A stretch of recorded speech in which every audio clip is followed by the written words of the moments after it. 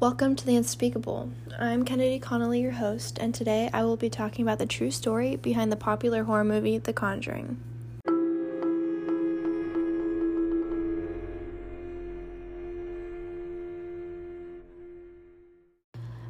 My horror movie fiends are probably well aware of the classic movie, The Conjuring.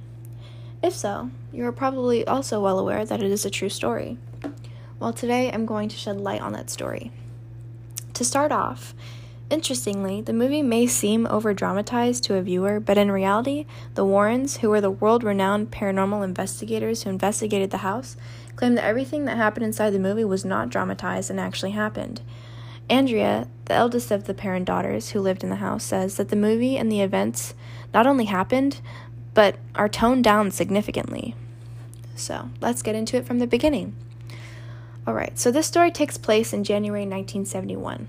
Upon moving in, the seller, who didn't disclose any of the location's history of rape, murder, and suicide, left the family with one warning as he dropped off the keys: leave the lights on at night.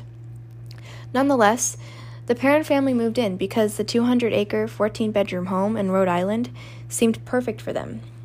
The Perron family is made up of Carolyn, Roger, and their 5 daughters. After moving in, they almost immediately began to notice strange things. It started off small, like Carolyn would notice that things like the broom went missing or would move from a place that she put it.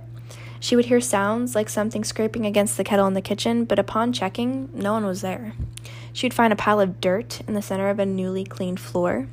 Doors and cabinets would slam by themselves, and they often heard creaking footsteps and whispers at night. The children also noticed things.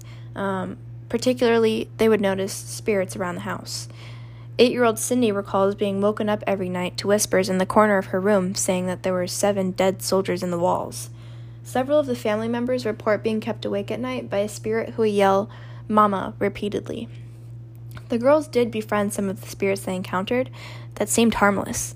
They would play with them and view older spirits as babysitters or parental figures. Cynthia, one of the daughters, says that most nights a ghost would check in on her, tuck her in, and kiss her forehead. At the time, she thought it was her mother, but looking back, the woman smelled like flowers and fruit, while her mother smells distinctly like ivory soap. These spirits soon became seemingly evil. As time progressed, the supernatural experiences escalated significantly. The family would experience putrid smells like rotting flesh. At night, their beds would rise off the floor, and every time Roger would enter the basement, he would feel a cold presence behind him. They avoided going into the cellar, but the heating would often mysteriously fail. They would be woken up every morning at 5:15 a.m. to the overwhelming smell of death and rotting flesh that would come and go abruptly throughout their time in the house. Not knowing the history of the house, and after all of her strange experiences, Carolyn went to research the history of her home. She discovered that it had been in the name of the same family for 8 generations, and that many of them had died under mysterious or horrible circumstances. Several of the children drowned in a nearby creek. One person was murdered, and a few people hung themselves in the same attic of the house that she was living in. The most notable of all the people or spirits who were present in the house was named Bathsheba. Bathsheba Thayer was a woman who lived in the house in the mid-1800s. It was widely rumored that she was a Satanist, and she was accused of sacrificing an infant to Satan by stabbing it in the back of the neck with a knitting needle. Carolyn received a mysterious stab wound in her leg that seemed to be similar to the one that killed the infant. It is believed that Bathsheba took a liking to Carolyn's husband Roger, as he was often treated sweetly and kindly by the spirit, while Carolyn was treated menacingly or violently.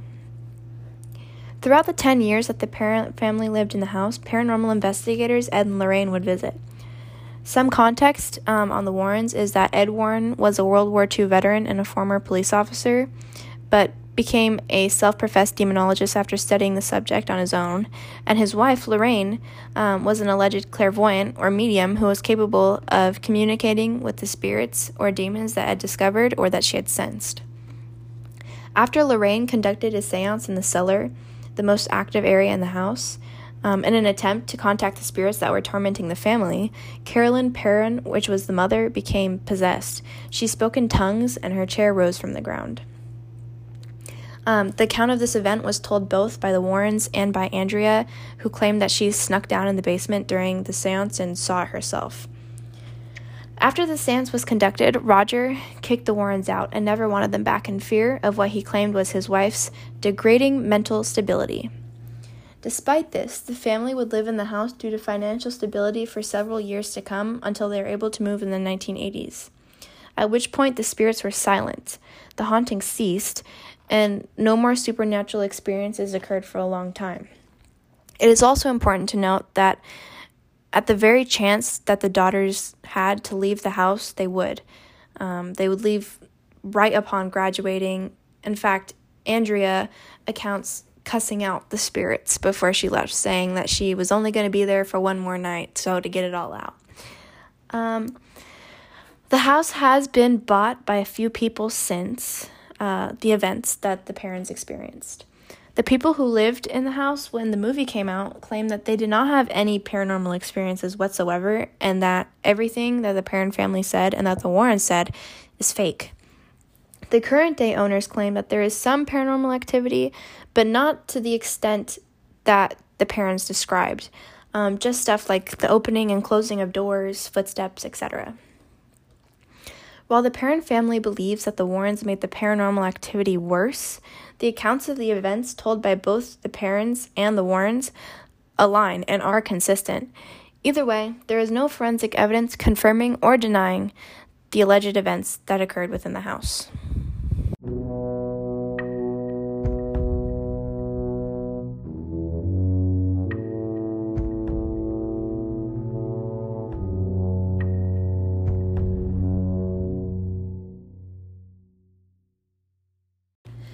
Thank you for listening. Be sure to tune in next time.